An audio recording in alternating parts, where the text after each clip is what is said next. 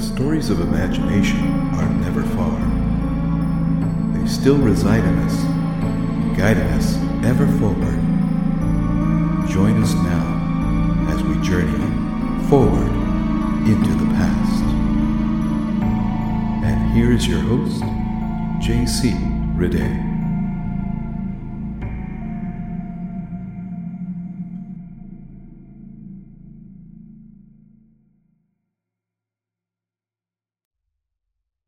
Hi, friends, and welcome to the final episode of Forward into the Past for the year. I'm J.C. Riday, your host and narrator, and today we're just going to jump right into the final story for the year. Charles Dickens' immortal A Christmas Carol, Staves 4 and 5, with no history lesson, unfortunately. I'm combining both staves to save some time. Stave 4. The Last of the Spirits. The phantom slowly, gravely, silently approached. When it came near him, Scrooge bent down upon his knee, for in the very air through which this spirit moved, it seemed to scatter gloom and mystery. It was shrouded in a deep black garment, which concealed its head, its face, its form, and left nothing of it visible save one outstretched hand. But for this, it would have been difficult to detach its figure from the night and separate it from the darkness by which it was surrounded. He felt that it was tall and stately when it came beside him, and that its mysterious presence filled him with a solemn dread. He knew no more, for the spirit neither spoke nor moved. "I am in the presence of the ghost of Christmas yet to come," said Scrooge. The spirit answered not, but pointed onward with its hand. "You are about to show me the shadows of things that have not happened, but will happen in the time before us," Scrooge pursued. "Is that so, spirit?" The upper portion of the garment was contracted for an instant in its folds, as if the spirit had inclined its head. That was the only answer he received. Although well used to ghostly company by this time, Scrooge feared the silent shape so much that his legs trembled beneath him, and he found that he could hardly stand when he prepared to follow it. The spirit paused a moment, as observing his condition, and giving him time to recover. But Scrooge was all the worse for this. It thrilled him with a vague, uncertain horror to know that behind the dusky shroud there were ghostly eyes intently fixed upon him, while he, though he stretched his own to the utmost, could see nothing but a spectral hand and one great heap of black. "Ghost of the future," he exclaimed, "I fear you more than any spectre I have seen. But as I know your purpose is to do me good, and as I hope to live to be another man from what I was, I am prepared to bear you company, and do it with a thankful heart. Will you not speak to me?" It gave him no reply. The hand was pointed straight before them. "Lead on," said Scrooge. "Lead on. The night is waning fast, and it is precious time to me, I know. Lead on, spirit." The phantom moved away as it had come towards him. Scrooge followed in the shadow of its dress, which bore him up, he thought, and carried him along. They scarcely seemed to enter the city, for the city rather seemed to spring up about them and encompass them of its own act. But there they were, in the heart of it, on exchange amongst the merchants, who hurried up and down and chinked the money in their pockets, and conversed in groups, and looked at their watches, and trifled thoughtfully with their great gold seals and so forth, as Scrooge had seen them often. The spirit stopped beside one little knot of businessmen. Observing that the hand was pointed to them, Scrooge advanced to listen to their talk. "No," said a great fat man with a monstrous chin. "I don't know much about it either way. I only know he's dead." "When did he die?" inquired another. "Oh, last night, I believe." "Why, what was the matter with him?" asked a third, taking a vast quantity of snuff out of a very large snuff-box. "I thought he'd never die." "Oh, God knows," said the first with a yawn. "What has he done with his money?" asked a red-faced gentleman with a pendulous excrescence on the end of his nose that shook like the gills of a turkey-cock.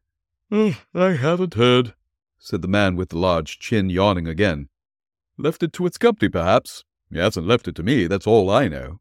This pleasantry was received with a general laugh. It's likely to be a very cheap funeral, said the same speaker, for upon my life I don't know of anybody to go to it. Suppose we make up a party and volunteer? I don't mind going if a lunch is provided, observed the gentleman with the excrescence on his nose. But I must be fed if I make one. Another laugh. Well, I am the most disinterested among you, after all, said the first speaker, for I never wear black gloves, and I never eat lunch. But I'll offer to go if anybody else will. When I come to think of it, I'm not at all sure that I wasn't his most particular friend, for we used to stop and speak wherever we met. Bye-bye. Speakers and listeners strolled away and mixed with other groups. Scrooge knew the men and looked towards the spirit for an explanation. The phantom glided on into a street. Its finger pointed to two persons meeting. Scrooge listened again, thinking that the explanation might lie here. He knew these men also perfectly. They were men of business, very wealthy, and of great importance. He had always made a point of standing well in their esteem. In a business point of view, that is, strictly in a business point of view. "How are you?" said one. "How are you?" returned the other. "Well," said the first, "Old Scratch has got his own at last, eh?" "So I am told," returned the second. "Cold, isn't it?" "Seasonable for Christmas time, yes. You're not a skater, I suppose?" No, something else to think of. Good morning." Not another word.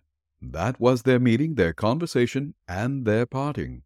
Scrooge was, at first, inclined to be surprised that the spirit should attach importance to conversations apparently so trivial, but, feeling assured that they must have some hidden purpose, he set himself to consider what it was likely to be. They could scarcely be supposed to have any bearing on the death of Jacob, his old partner, for that was past, and this ghost province was the future. Nor could he think of any one immediately connected with himself to whom he could apply them. But nothing doubting that to whomsoever they applied, they had some latent moral for his own improvement, he resolved to treasure up every word he heard, and everything he saw, and especially to observe the shadow of himself when it appeared. For he had an expectation that the conduct of his future self would give him the clue he missed, and would render the solution of these riddles easy. He looked about in that very place for his own image, but another man stood in his accustomed corner, and though the clock pointed to his usual time of day for being there, he saw no likeness of himself among the multitudes that poured in through the porch. It gave him little surprise, however, for he had been revolving in his mind a change of life, and thought and hoped he saw his new-born resolutions carried out in this. Quiet and dark, beside him stood the phantom, with its outstretched hand. When he roused himself from his thoughtful quest, he fancied from the turn of the hand, and its situation in reference to himself, that the unseen eyes were looking at him keenly. It made him shudder and feel very cold.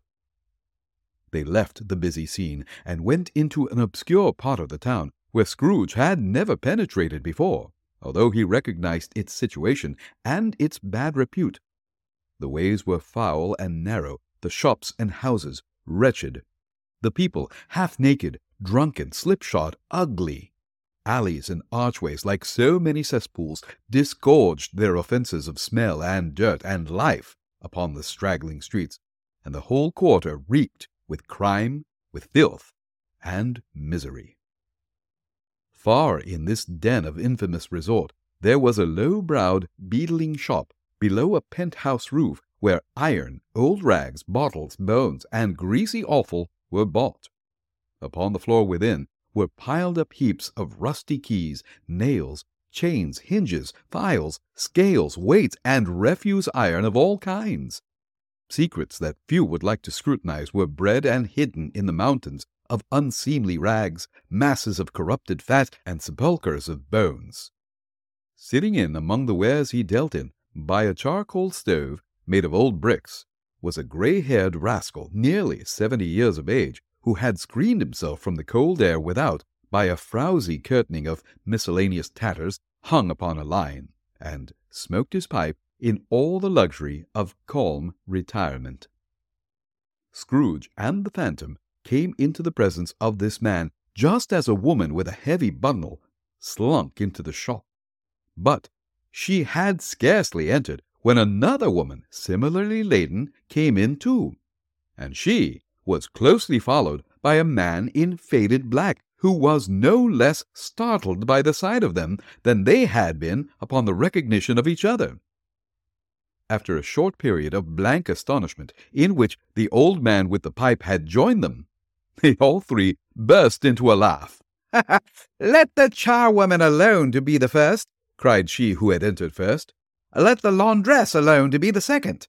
And let the undertaker's man alone to be the third. Look here, old Joe, here's a chance. If we haven't all three met here without meaning it." "You couldn't have met in a better place," said old Joe, removing his pipe from his mouth. "Come into the parlour. You were made free of it long ago, you know, and the other two ain't strangers. Stop until I shut the door of the shop. Ah, how it squeaks. There ain't such a rusty bit of metal in the place as its own hinges, I believe, and I'm sure there's no such old bones here as mine. We're all suitable to our calling. We're well matched. Come into the parlour, come on into the parlour." The parlour was the space behind the screen of rags. The old man raked the fire together with an old stair-rod, and having trimmed his smoky lamp, for it was night, with the stem of his pipe, put it in his mouth again. While he did this, the woman who had already spoken threw her bundle on the floor and sat down in a flaunting manner on a stool, crossing her elbows on her knees and looking with a bold defiance at the other two. "What odds, then? What odds, Mrs. Dilber?" said the woman. "Every person has a right to take care of themselves. He always did." "That's true indeed," said the laundress. "No man more so. Why then, don't stand staring as if you was afraid, woman. Who's the wiser? We're not going to pick holes in each other's coats, I suppose." "No, indeed," said Mrs. Dilber and the man together. "We should hope not." "Very well, then," cried the woman. "That's enough. Who's the worse for the loss of a few things like these? Not a dead man, I suppose." "No, indeed," said Mrs. Dilber, laughing. "If he wanted to keep him after he was dead, a wicked old screw," pursued the woman, "why wasn't he more natural in his lifetime? If he had been, he'd have had someone to look after him when he was struck with death, instead of lying gasping out his last there alone by himself." "It's the truest word that was ever spoke," said Mrs. Dilber. "It's a judgment on him." "I wish it was a little heavier judgment," replied the woman. "And it should have been, you may depend on it, if I could have laid my hands on anything else. Open that bundle, old Joe, and let me know the value of it. Speak out plain. I'm not afraid to be the first, nor afraid for them to see it. We know pretty well that we were helping ourselves before we met here, I believe. It's no sin. Open a bundle, Joe." But the gallantry of her friends would not allow of this, and the man in faded black, mounting the breach first, produced his plunder. It was not extensive. A seal or two, a pencil case, a pair of sleeve buttons, and a brooch of no great value were all. They were severally examined and appraised by old Joe, who chalked the sums he was disposed to give for each upon the wall, and added them up into a total when he found there was nothing more to come. "That's your account," said Joe, "and I wouldn't give another sixpence if I was to be boiled for not doing it. All right? Who's next?" Mrs. Dilber was next. Sheets and towels, a little wearing apparel, 2 old-fashioned silver teaspoons, a pair of sugar tongs, and a few boots. Her account was stated on the wall in the same manner. "I always give too much to ladies. It's a weakness of mine, and that's the way I ruin myself," said old Joe. "That's your account. If you asked me for another penny and made it an open question, I'd repent on being so liberal and knock off half a crown." "And now undo my bundle, Joe," said the first woman. Joe went down on his knees for the greater convenience of opening it, and having unfastened a great many knots, dragged out a large and heavy roll of some dark stuff. "What you call this?" said Joe. "Bed curtains." "Ah," returned the woman, laughing and leaning forward on her crossed arms. "Bed curtains. You don't mean to say you took 'em down, rings and all, with him lying there?" said Joe. "Yes, I do," replied the woman. "Why not?" "Ha! You were born to make your fortune, and you'll certainly do it," said Joe. "Well, I certainly shan't hold my hand when I can get anything in it by reaching out, for the sake of such a man as he was, I promise you, Joe," returned the woman coolly. "Up, Don't drop oil upon the blankets now." "His blankets?" asked Joe. "Whose else's do you think?" replied the woman. "He isn't likely to take cold without 'em, I dare say." "I hope he didn't die of anything catching, said old Joe, stopping in his work and looking up. "Don't you be afraid of that," returned the woman. "I ain't so fond of his company that I'd loiter about him for such things if he did. You may look through that shirt till your eyes ache, but you won't find a hole in it, nor a threadbare place. It's the best he had, and a fine one, too. They'd have wasted it if it hadn't been for me." "All right, what you call wasting of it?" asked old Joe. "Putting it on him to be buried, for sure," replied the woman with a laugh. "Someone was fool enough to do it, but I took it off again. If calico ain't good enough for such a purpose, it ain't good enough for anything. It's quite as becoming to the body. He can't look uglier than he did in that one." Scrooge listened to this dialogue in horror. As they sat grouped about their spoil in the scanty light afforded by the old man's lamp, he viewed them with a detestation and disgust which could hardly have been greater, though they had been obscene demons marketing the corpse itself. "Ha ha!" laughed the same woman when old Joe, producing a flannel bag with money in it, told out their several gains upon their ground. "This is the end of it, you see. He frightened everyone away from him when he was alive to profit us when he was dead. Ha ha ha!" "Spirit," said Scrooge, shuddering from head to foot. I see. The case of this unhappy man might be my own. My life tends that way now. Merciful heaven, what is this?" He recoiled in terror, for the scene had changed, and now he almost touched a bed, a bare, uncurtained bed, on which, beneath a ragged sheet, there lay something covered up, which, though it was dumb, announced itself in awful language. The room was very dark, too dark to be observed with any accuracy, though Scrooge glanced round it in obedience to a secret impulse, anxious to know what kind of a room it was. A pale light, rising in the outer air, fell straight upon the bed, and on it, plundered and bereft, unwatched, unwept, uncared for, was the body of this man. Scrooge glanced towards the phantom. Its steady hand was pointed to the head. The cover was so carelessly adjusted that the slightest raising of it, the motion of a finger upon Scrooge's part, would have disclosed the face. He thought of it, felt how easy it would be to do so, and longed to do it, but had no more power to withdraw the veil than to dismiss the spectre at his side. O cold, cold, rigid, dreadful death, set up thine altar here, and dress it with such terrors as thou hast at thy command, for this is thy dominion. But of the loved, revered, and honored head thou canst not turn one hair to thy dread purpose, or make one feature odious. It is not that the hand is heavy and will fall down when released. It is not that the heart and pulse are still, but that the hand was open, generous, and true, the heart brave, warm, and tender, and the pulse a man's. Strike, Shadow, strike, and see his good deeds springing from the wound, to sow the world with life immortal. No voice pronounced these words in Scrooge's ears, and yet he heard them when he looked upon the bed. He thought, if this man could be raised up now, what would be his foremost thoughts? Avarice? Hard-dealing, griping cares? They have brought him to a rich end, truly. He lay in the dark, empty house, with not a man, a woman, or a child to say that he was kind to me in this or that, and for the memory of one kind word I will be kind to him. A cat was tearing at the door, and there was a sound of gnawing rats beneath the hearthstone. What they wanted in the room of death, and why they were so restless and disturbed, Scrooge did not dare to think. "Spirit," he said, "this is a fearful place. In leaving it, I shall not leave its lesson, trust me. Let us go." Still the ghost pointed with an unmoved finger to the head. "I understand you," Scrooge returned, "and I would do it if I could, but I have not the power, Spirit. I have not the power." Again it seemed to look upon him. "If there is any person in the town who feels emotion caused by this man's death," said Scrooge, quite agonized, "show that person to me, spirit, I beseech you." The phantom spread its dark robe before him for a moment like a wing, and, withdrawing it, revealed a room by daylight where a mother and her children were. She was expecting someone, and with anxious eagerness, for she walked up and down the room, started at every sound, looked out from the window, glanced at the clock, tried but in vain to work with her needle, and could hardly bear the voices of her children in their play.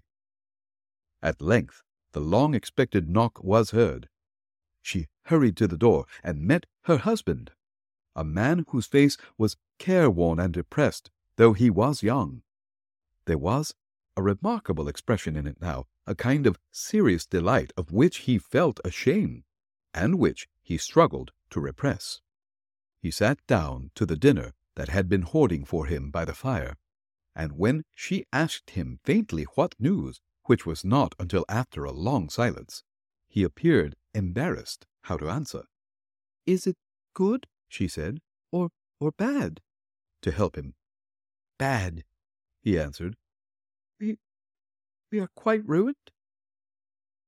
Now there is hope yet, Caroline. "If he relents," she said, amazed, "there is? Nothing is past hope if such a miracle has happened." "He is past relenting," said her husband. "He is dead." She was a mild and patient creature, if her face spoke truth, but she was thankful in her soul to hear it, and she said so with clasped hands. She prayed forgiveness the next moment, and was sorry, but the first was the emotion of her heart. What the half-drunken woman whom I told you of last night said to me when I tried to see him and obtain a week's delay, and what I thought was a mere excuse to avoid me, turns out to have been quite true. He was not only very ill, but dying then. To whom will our debt be transferred? I don't know. But before that time we shall be ready with the money, and even though we were not, it would be a bad fortune indeed to find so merciless a creditor in his successor. We may sleep tonight with light hearts, Caroline. Yes, soften it as they would, their hearts were lighter. The children's faces, hushed and clustered round to hear what they so little understood, were brighter, and it was a happier house for this man's death. The only emotion that the ghost would show him, caused by the event, was one of pleasure. Let me see some tenderness connected with the death," said Scrooge, "or that dark chamber, spirit, which we left just now, will be forever present to me." The ghost conducted him through several streets familiar to his feet, and as they went along, Scrooge looked here and there to find himself, but nowhere was he to be seen. They entered poor Bob Cratchit's house, the dwelling he had visited before, and found the mother and the children seated round the fire. Quiet. Very quiet. The noisy little Cratchits were as still as statues in one corner, and sat looking up at Peter, who had a book before him. The mother and her daughters were engaged in sewing, but surely they were very quiet. "And he took a child and set him in the midst of them." Where had Scrooge heard those words? He had not dreamed them. The boy must have read them out as he and the spirit crossed the threshold. Why did he not go on? The mother laid her work upon the table and put her hands up to her face. "The color hurts my eyes," she said. The color? Ah, poor Tiny Tim. They're better now again," said Cratchit's wife. It makes them weep by candlelight, and I wouldn't show weak eyes to your father when he comes home, not for the world. It must be near his time." "Past it, rather," Peter answered, shutting up his book. "But I think he has walked a little slower than he used these few last evenings, Mother." They were very quiet again. At last she said, and in a steady, cheerful voice that only faltered once, "I have known him to walk with Tiny Tim upon his shoulder, very fast indeed." "And so have I," cried Peter, "quite often." "And so have I," exclaimed another. And so had all. "But he was very light to carry," she resumed, intent upon her work, "and his father loved him so that he was no trouble at all. Oh, and there is your father at the door." She hurried out to meet him, and Bob, in his comforter, he had need of it, poor fellow, came in. His tea was ready for him on the hob, and they all tried who should help him to it the most. Then the two young Cratchits got upon his knees and laid each child a little cheek against his face, as if they said, "Don't mind it, father. Don't be grieved." Bob was very cheerful with them, and spoke pleasantly to all the family. He looked at the work upon the table, and praised the industry and speed of Mrs. Cratchit and the girls. They would be done long before Sunday, he said. "Sunday? You went today then, Robert?" "Yes, my dear," returned Bob. "I wish you could have gone." "It would have done you good to see how green a place it is. But you'll see it often. I promised him that I would walk there on a Sunday." "My little child!" cried Bob. "My poor little child!" He broke down all at once. He couldn't help it. If he could have helped it, he and his child would have been farther apart perhaps than they were. He left the room and went upstairs into the room above, which was lighted cheerfully and hung with Christmas. There was a chair set close beside the child, and there were signs of someone having been there lately. Poor Bob sat down in it, and when he had thought a little and composed himself, he kissed the sweet little face. He was reconciled to what had happened, and went down again, quite happy. They drew about the fire and talked, the girls and mother working still. Bob told them of the extraordinary kindness of Mr. Scrooge's nephew, whom he had scarcely seen but once, and who, meeting him in the street that day, and seeing that he looked a little, "Just a little down, you know," said Bob, inquired what had happened to distress him. "On which," said Bob, "for he is the pleasantest spoken gentleman you ever heard, I told him, 'I am heartily sorry for it, Mr. Cratchit,' he said, 'and heartily sorry for your good wife.' By the by, how he ever knew that, I don't know." "Knew what, my dear?" "Why, that you were a good wife," replied Bob. "Oh, everybody knows that," said Peter. "Yes, well observed, my boy," cried Bob. "I hope they do." "Heartily sorry," he said, "for your good wife. If I can be of any service to you in any way," he says, giving me his card, "that's where I live. Pray come to me." Now, it wasn't, cried Bob, for the sake of anything that he might be able to do for us, so much as for his kind way, that this was quite delightful. It really seemed as if he had known our Tiny Tim and felt with us. "I'm sure he's a good soul," said Mrs. Cratchit. "You would be surer of it, my dear," returned Bob, "if you saw and spoke to him. I shouldn't be at all surprised, mark what I say, if he got Peter a better situation." "Oh, only hear that, Peter," said Mrs. Cratchit. "And then," cried one of the girls, "Peter will be keeping company with someone and setting up for himself." "Go on with you," retorted Peter, grinning. "It's just as likely as not," said Bob, "one of these days, though there's plenty of time for that, my dear. But however and whenever we part from one another, I am sure we shall none of us forget poor Tiny Tim, shall we? Or this first parting that there was among us?" "Never, father," cried they all. "And I know," said Bob, "I know, my dears, that when we recollect how patient and how mild he was, although he was a little child, we shall not quarrel easily among ourselves and forget poor Tiny Tim in doing it." "No, never, father," they all cried again. "I am very happy," cried Bob. "I am so very happy." Mrs. Cratchit kissed him, his daughters kissed him, the two young Cratchits kissed him, and Peter and himself shook hands. Spirit of Tiny Tim, thy childish essence was from God. "Spirit," said Scrooge, "something informs me that our parting moment is at hand. I know it, yet I know not how. Tell me what man that was whom we saw lying dead." The ghost of Christmas yet to come conveyed him, as before, though at a different time, he thought. Indeed, there seemed to be no order in these latter visions, save that they were, in the future, into the resorts of businessmen, but showed him not himself.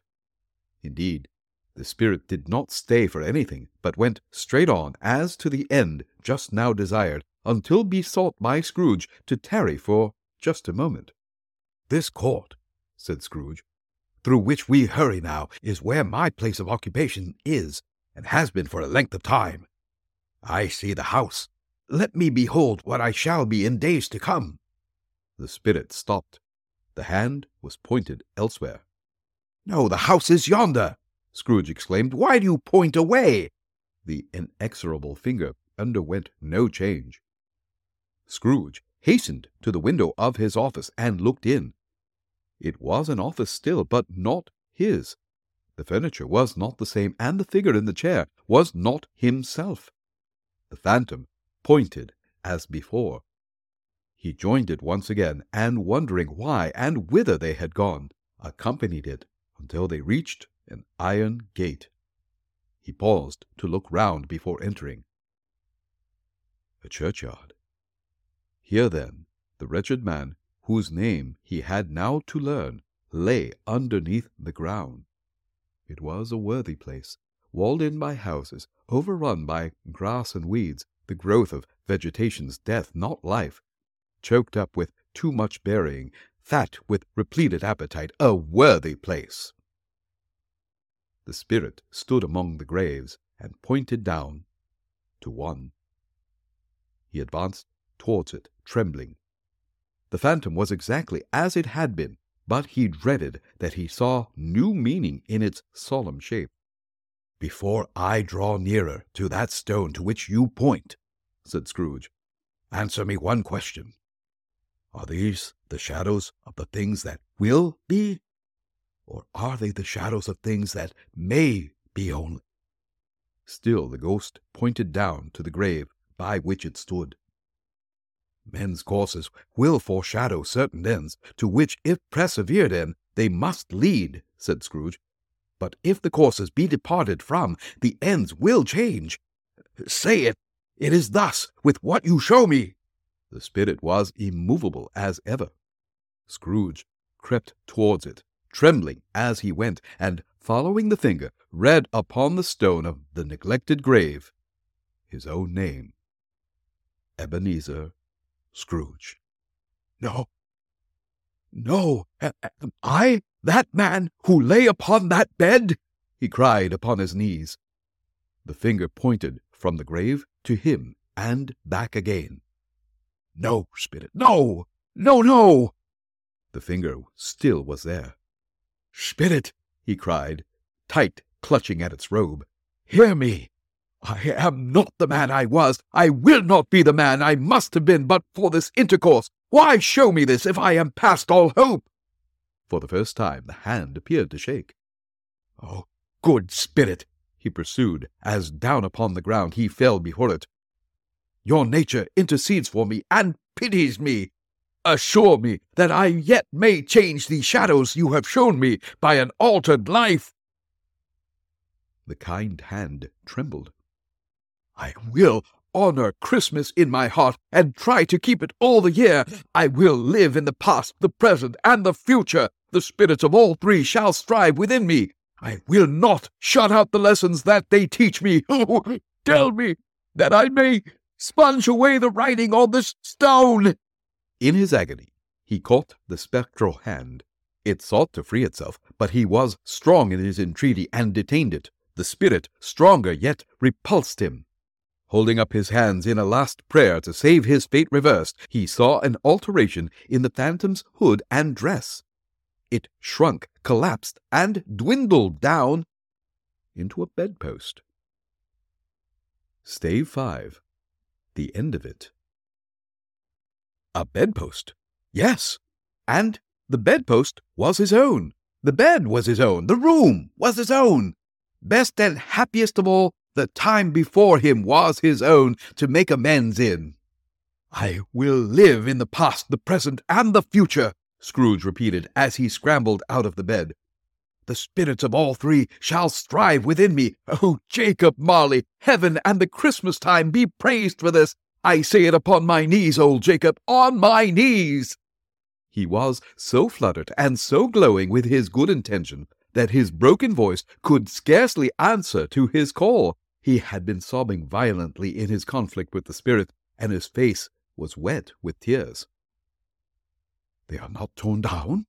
cried Scrooge, folding one of his bed curtains in his arms. "They are not torn down, rings and all. They are here. I am here. The shadows of the things that would have been may be dispelled. Oh, they will be. I know they will be." His hands were busy with his garments all this time, turning them inside out, putting them on upside down, tearing them, mislaying them, making them parties to every kind of extravagance.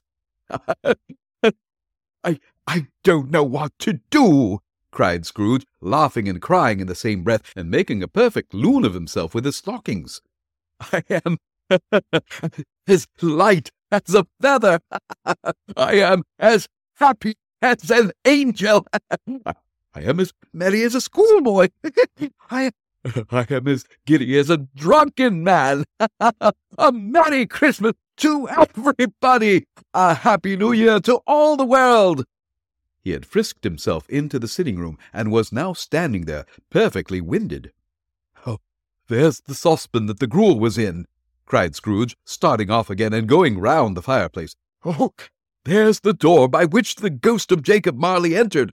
Oh, there's the corner where the ghost of Christmas Present sat. There's the window where I saw the wandering spirits. It's all right, it's all true, it all happened."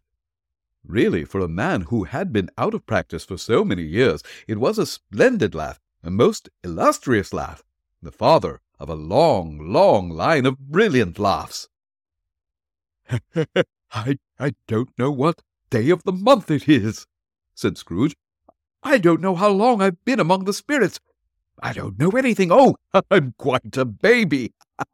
Oh, never mind. I don't care. I'd rather be a baby. Hello.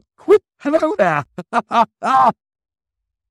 He was checked in his transports by the churches, ringing out the lustiest peals he had ever heard. "Oh, glorious, glorious!" Running to the window, he opened it and put out his head. No fog, no mist. Clear, bright, jovial, stirring, cold. Cold, piping for the blood to dance to. Golden sunlight, heavenly sky, sweet, fresh air, merry bells. Oh, glorious, glorious! "You there! You, my boy! Watch today!" cried Scrooge, calling downward to a boy in Sunday clothes, who perhaps had loitered in to look about him. "Aye?" returned the boy, with all his might of wonder. "What's today, my fine fellow?" said Scrooge. "Today?" replied the boy. Why, it's Christmas Day." "It's Christmas Day. It's Christmas Day," said Scrooge to himself. "I haven't missed it. The spirits have done it all in one night. Well, yes, they can do anything they like. Of course they can. Of course they can. Hello, my fine fellow." "Hello," returned the boy. Do you know the poulterers in the next street but one at the corner?" Scrooge inquired. "I should hope I did," replied the lad. "An intelligent boy," said Scrooge. "A remarkable boy. Yes. Do you know whether they've sold the prize turkey that was hanging up there? Not the little prize turkey, the big one." "What, the one as big as me?" returned the boy. "What a delightful boy. It's a pleasure to talk to him. Yes, my buck." "Yes, hanging there now," replied the boy. "Is it?" said Scrooge. "Right, go and buy it." "What care?" exclaimed the boy. No, I am in earnest. Go and buy it, and tell them to bring it here, that I may give them the direction where to take it. Come back with the man, and I'll give you a shilling. Come back with him in less than 5 minutes, and I'll give you half a crown." The boy was off like a shot. He must have had a steady hand at a trigger who could have got off a shot like that half so fast. "I'll send it to Bob Cratchit's," whispered Scrooge, rubbing his hands and splitting with a laugh. "He shan't know who sends it. Why, it's twice the size of Tiny Tim." The hand in which he wrote the address was not a steady one, but write it he did somehow, and went downstairs to open the street door, ready for the coming of the poulterer's man. As he stood there, waiting his arrival, the knocker caught his eye. "I shall love it for as long as I live," cried Scrooge, patting it with its hand. "I scarcely ever looked at it before. What an honest expression it has in its face! It's a wonderful knocker. Oh, here's the turkey. Hello, whoop! How are you, sir? Merry Christmas!" It was indeed a turkey. He never could have stood upon his legs, that bird. He would have snapped them short off in a minute, like sticks of sealing wax. "Oh, why, it's impossible to carry that to Camden Town," said Scrooge. "You must have a cab." The chuckle with which he said this, and the chuckle with which he paid for the turkey, and the chuckle with which he paid for the cab, and the chuckle with which he recompensed the boy, were only to be exceeded by the chuckle with which he sat down breathless in his chair again, and chuckled till he cried. Shaving was not an easy task, for his hand continued to shake very much, and shaving requires attention even when you don't dance while you're at it. But if he had cut the end of his nose off, he would have put a piece of sticking plaster over it and have been quite satisfied. He dressed himself all in his best, and at last got out into the streets. The people were by this time pouring forth, as he had seen them with the ghost of Christmas present, and, walking with his hands behind him, Scrooge regarded every one with a delighted smile. He looked so irresistibly pleasant, in a word, that 3 or 4 good-humoured fellows said, "Good morning, sir, a Merry Christmas to you." And Scrooge said often afterwards that of all the blithe sounds he had ever heard, those were the blithest in his ears. He had not gone far when, coming on toward him, he beheld the portly gentleman who had walked into his counting-house the day before, and said, "Scrooge and Marley's, I believe." It sent a pang across his heart to think how this old gentleman would look upon him when they met, but he knew what path lay straight before him, and he took it. "Oh, my dear sir," said Scrooge, quickening his pace, and taking the old gentleman by both hands. "How do you do? I hope you succeeded yesterday. It was very kind of you. A Merry Christmas to you, sir." "Mr. Scrooge?" "Yes," said Scrooge, "that is my name, and I fear it may not be pleasant to you. Allow me to ask your pardon, sir, and will you have the goodness—" Here Scrooge whispered in his ear. "Lord bless me!" cried the gentleman, as if his breath were taken away.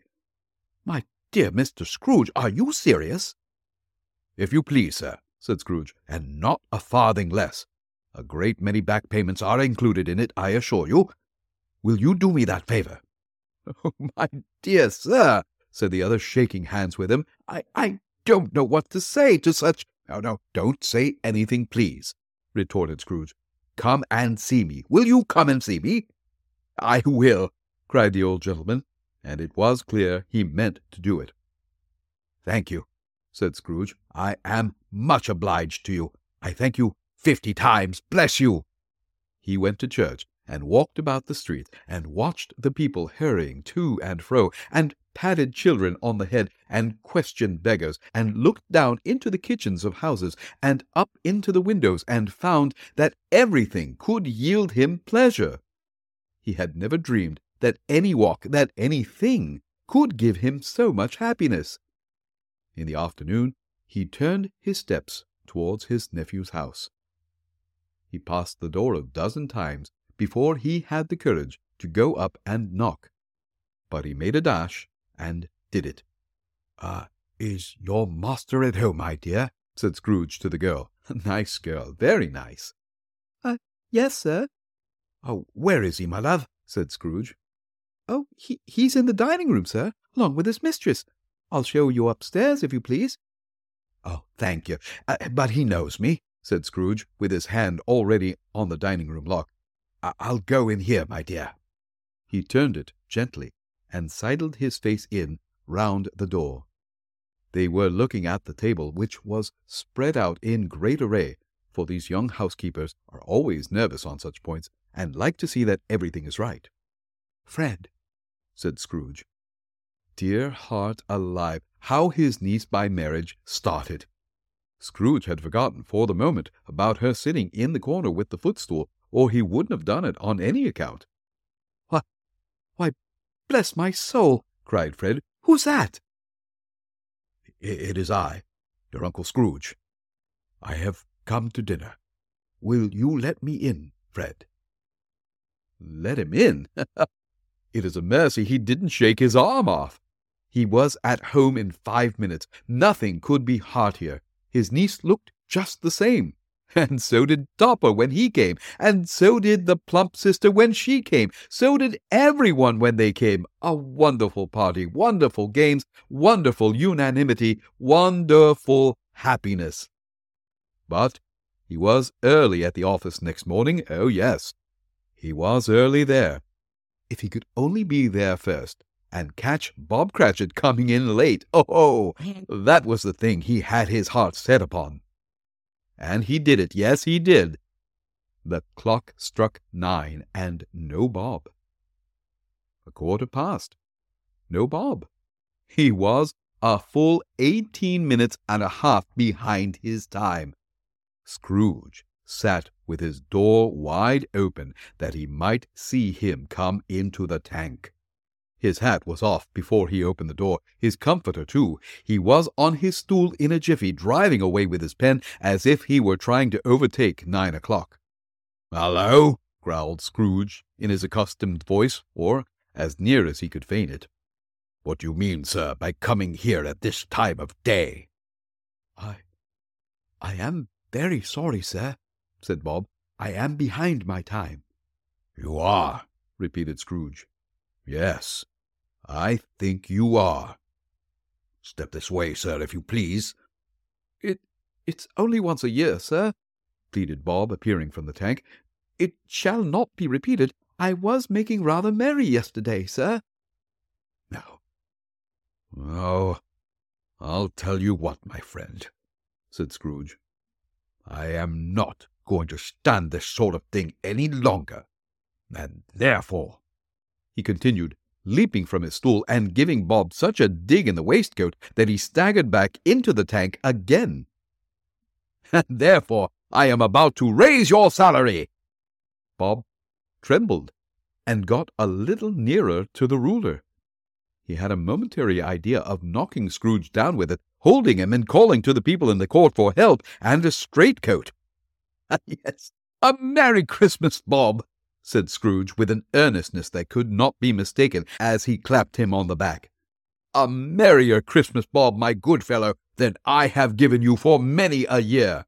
I'll raise your salary and endeavor to assist your struggling family, and we will discuss your affairs this very afternoon over a bowl of Christmas punch, eh, Bob? Make up the fires and buy another coal scuttle before you dot another I, Bob Cratchit." Scrooge was better than his word. He did it all, and infinitely more. And to Tiny Tim, who did not die, he was a second father. He became as good a friend, as good a master, as good a man, as the good old city knew, or any good old city, town, or borough in the good old world.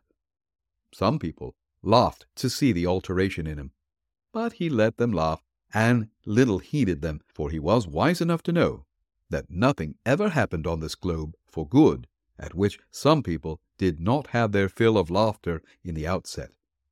And knowing that such as these would be blind anyway, he thought it quite as well that they should wrinkle up their eyes in grins as have the malady in less attractive forms. His own heart laughed, and that was quite enough for him.